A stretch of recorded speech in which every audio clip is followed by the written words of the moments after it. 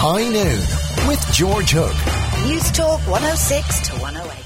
Time now for the Hook Health Check-up with Dr. Ciara Kelly. Send your questions by text to 53106. Ciara Kelly, welcome to the programme. Thank you very much, George. Yeah, Doctor, the questions are getting increasingly medical.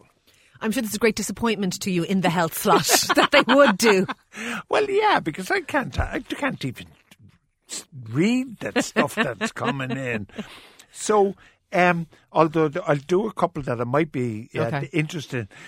Is there any, David in Wexford, whiskey nose, you know, I presume. Yeah. It says capillaries and all that stuff. We kind of know what he's talking about. I think when you say it like that, it's quite descriptive, isn't it? You see the older man with a broad nose, a bit red or a bit purple, a bit swollen, and he probably might be a bit of a drinker. But it's not just the whiskey that causes it. Those big swollen, bulbous, purpley red noses are generally acne rosacea. And there are clinics now. There's a place in Blackrock. I had the lady on the radio, would you believe? Derma clinic, and she was telling me she can actually take those things away. Well, what a lot of men will do who have that sort of nose, well, if they are bothered to treat it, or if they even have a notion that it could be treated, which it can, they can go on a long-term antibiotic and that'll take it down. Or if that doesn't work, you might have heard of this drug, George, and you're going to give out to me now. But anyway, Roaccutane, which is used for acne for teenagers and stuff. I'd send you into a mental asylum within about a fortnight. That's a gross overstatement. There are huge difficulties with that thing. I have lots of patients who've been on Roaccutane over the years, and I've never had one patient who've had any significant problems with it. You're perfectly happy to overprescribe penicillin for some fella's nose. Okay. If you have a big red bulbous nose and it's very much bothersome to you, we have treatments for it. I'm going to bypass you and just go straight to the listeners. We do have treatments, people, and we can actually help you with this, despite what George is saying. And you don't have to feel bad about taking penicillin if you'd like us to treat your nose. All right. What about Jerry's got folliculitis on the scalp? What's that? Folliculitis is where you have your hair follicles. You know the way each of your hair is kind of implanted into your skin, and so it comes out of a little hole. The follicle is the hair in the hole. That's the follicular unit. And sometimes people do get sort of swelling and infection. So you might see red, spotty, sometimes even septic little yellow heads, kind of follicular infections.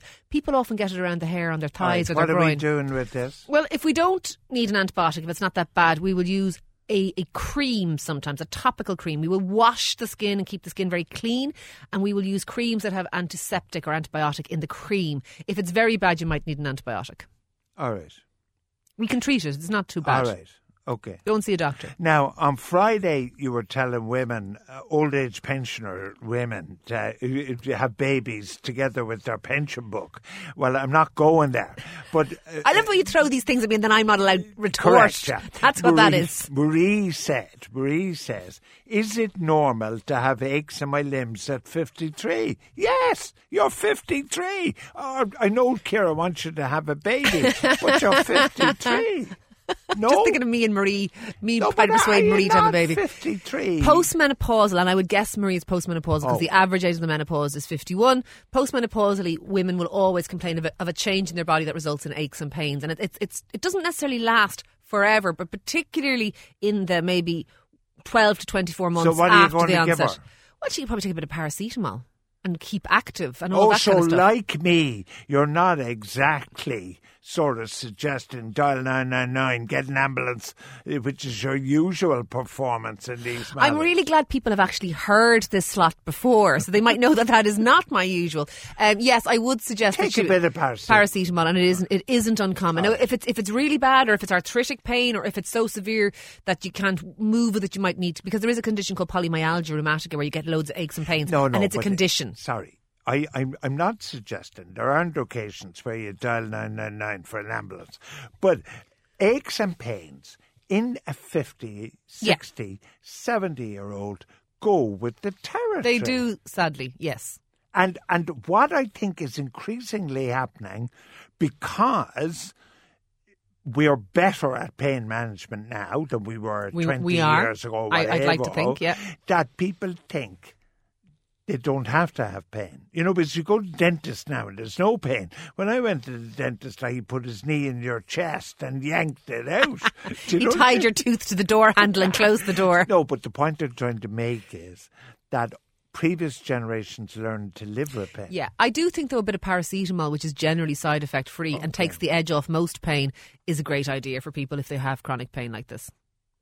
Well, now, this is a really tough question, and I'm not going to say another word after I read out the question. Okay. Because it's from a GP trainee, a doctor, with mental health problems. Okay.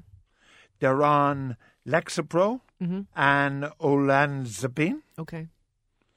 They missed 3 months of work last year because of a relapse. They haven't slept in weeks. He wants to access help, but he's obviously afraid of losing his job. Now, it's a really tough call. I know that there isn't that many people going to be affected by this, but we're going to talk specifically to this person. But bear in mind, there isn't that many people affected by any of the one conditions we talk about. It is extraordinarily difficult as a doctor to access healthcare for yourself because you feel the fear of the lack of confidentiality, you fear the judgment of your peers, you fear it will affect your career, and that's more so the case when you have mental health difficulties, and it's extraordinarily difficult. And I myself have colleagues I know who've been in this boat, and it has been a very tough road. What I would say to this GP, first of all, is there is the Sick Doctor Scheme. The Sick Doctor Scheme is run through the ICGP, the Irish College of General Practitioners, and he needs to pick up the phone, and it is confidential. And there are doctors who will see other doctors, and you can be assured, first of all, of their confidentiality, and they're comfortable about treating other doctors, because not all doctors are. If he wants to contact me directly, George, he can email you and you'll pass on his details. Yeah. He can be assured if he does contact me directly, it will go no further, or you. But I think if he's on, which he is, he's on an antidepressant, he's on an antipsychotic, he's clearly a very unwell young man. He needs help. And he might need, you know what, a time out from work for a while. Big but that's deal. What he's afraid Big deal. Of, in medicine, it's a bit like being a rat on a wheel sometimes. It's almost brutal, the training. It's almost militaristic, the training. And he needs help and maybe a time out. And there is help there. And he needs to look after himself before he's able to look after anybody else. And that's who he should be looking after now. That'd be fair. I mean, in order to look after others. We're no different than anybody else.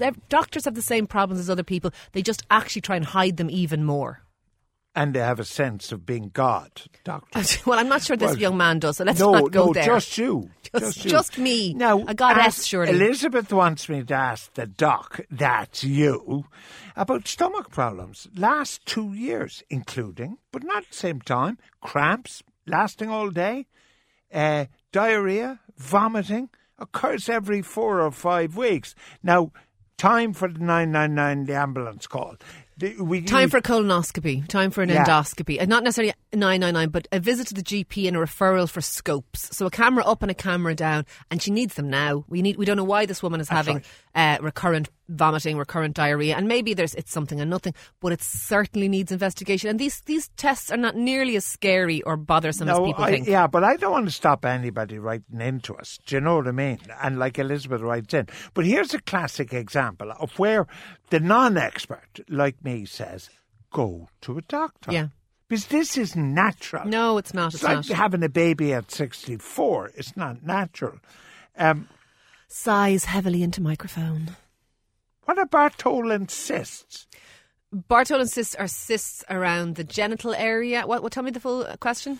Well, 31, no kids, have had 2 Bartholin cyst surgeries in the last 6 years on the same side, flared up again. Got it lanced, now on antibiotics.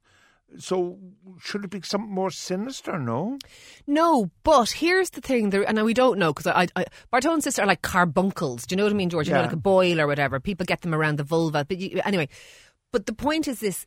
There is a condition called epidermis hypotitiformis. Oh, so I can't even say that properly. But anyway, there are conditions, right, that cause you to get recurrent carbuncles at your groin, at your armpit, and those kind of things. They're constantly misdiagnosed by doctors who just give you antibiotics while you have the thing, when actually you need to be on something that modifies your immune system a little bit, and it needs to be treated with the kind of drugs that other autoimmune conditions are Well, treated that's with. interesting you talk about immune, because he also mentions he got the flu recently and he's wasted as a result. So we could have immune problems like. Well, I think this is someone who should just go and have a chat and talk to the doctor about whether or not, certainly if they're recurrent, because the surgeries leave scars. Do you know what I mean? You have a scar in the area. And these areas are areas that are prone to infection. They are hair-producing areas. And so you get scarring and you get difficulties. And it can be really, really difficult. Yeah. People get these kinds of conditions, these carbuncle-type conditions on their backside and their armpits and their groin.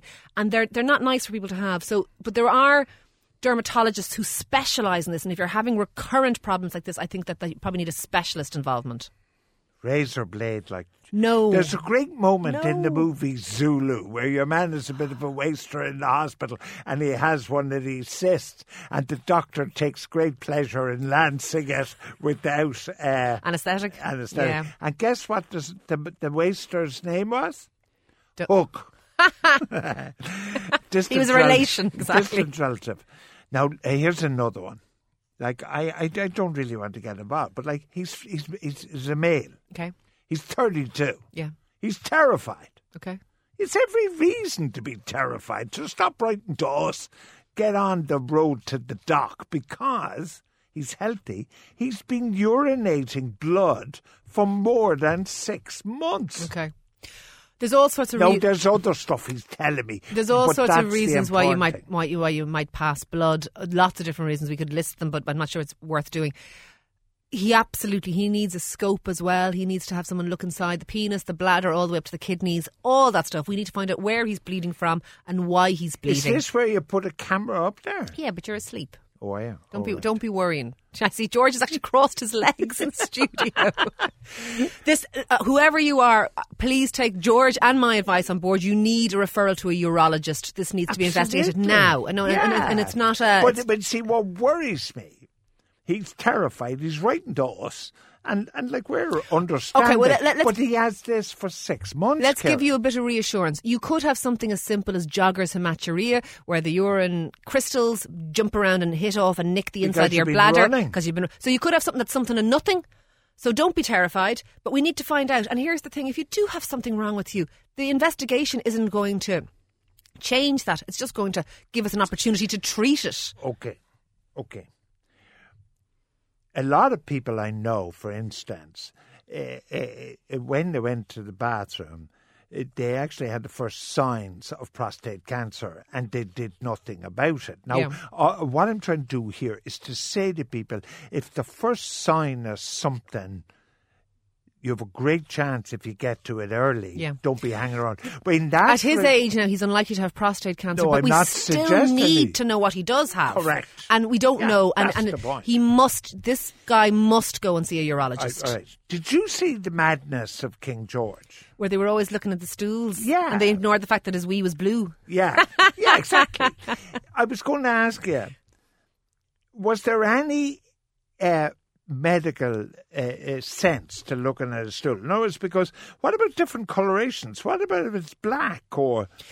Well, yeah, that's a good question. A black stool can reflect something and nothing, like you drank too much Guinness or red wine, but equally black stool can mean that you've been bleeding from your upper bowel. So if you bleed from your lower bowel, it'll be bright red, but if you bleed from your upper bowel, like your stomach, for example, by the time it gets to your back passage, it's gone black, so it could be that. Holy shit. What's the name of your surgery?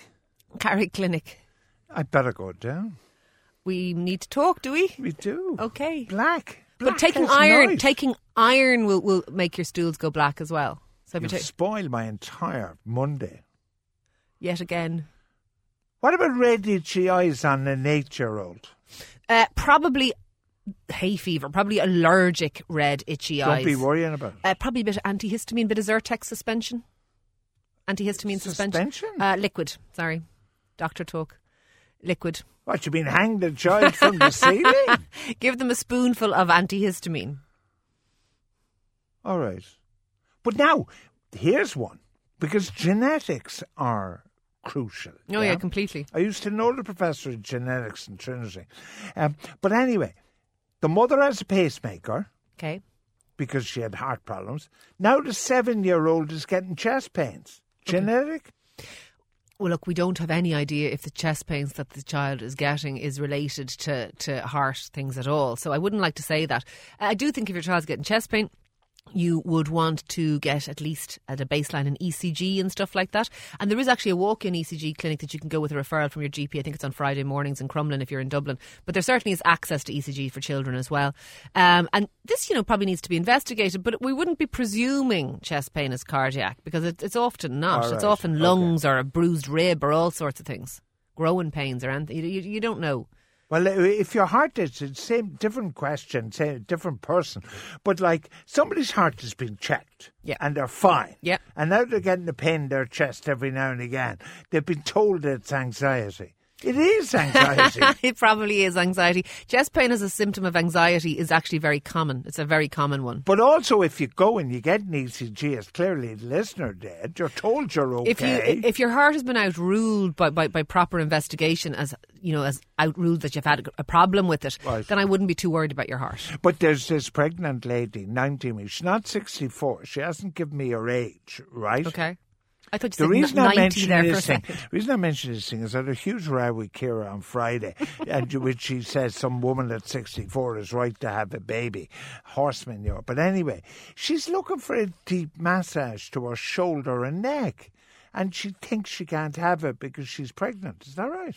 No, generally speaking, massage is okay in pregnancy. Except you don't get your stomach massage. Well, you wouldn't, no, but she wants a neck massage. Yeah, exactly. That shouldn't necessarily be of any real consequence. It shouldn't cause her any difficulties. This fella, I presume it's a fella, but not necessarily, exercising 4 days a week. Okay. Has now joined the nutcases, has decided to be a vegan, right? I hear you. But the scales aren't budging.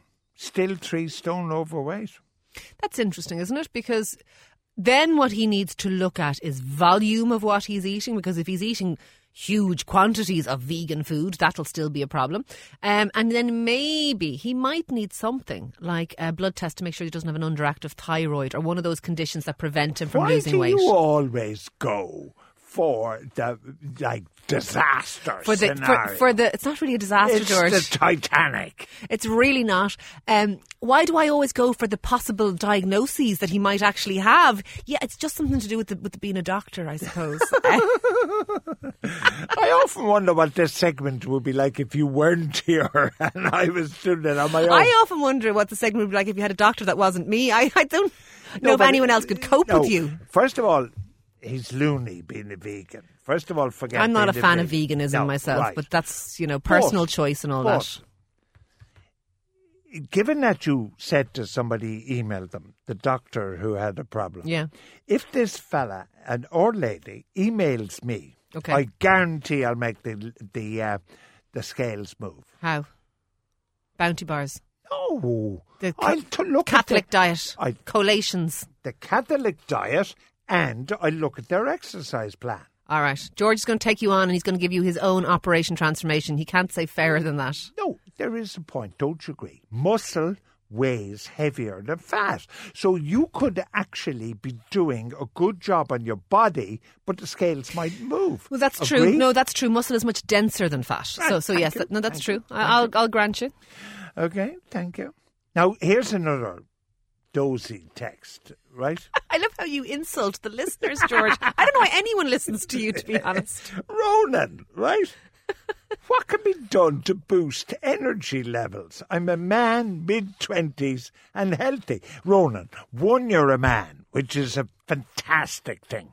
2, you're in your mid-20s, which is fantastic. 3, you're healthy, which is fantastic. Yeah. Stop worrying about energy levels. Yeah, the only thing I would say that might increase his energy levels is taking a bit of exercise, because exercise is a wonderful thing for expending energy but also giving you energy back. So if you're sitting on the couch all day playing Xbox, that's not good. Dial 999, get an ambulance, say you want to increase your energy levels, put up with and so you much want here. an antihistamine and a topical steroid cream put on the end of your nose and your head. It's, what is it? It's the Hook Health Checkup. The text number is 53106, cost 30 cents. They're normally screened before they give them to Ciara Kelly. The best text will receive a free tube of a topical steroid cream.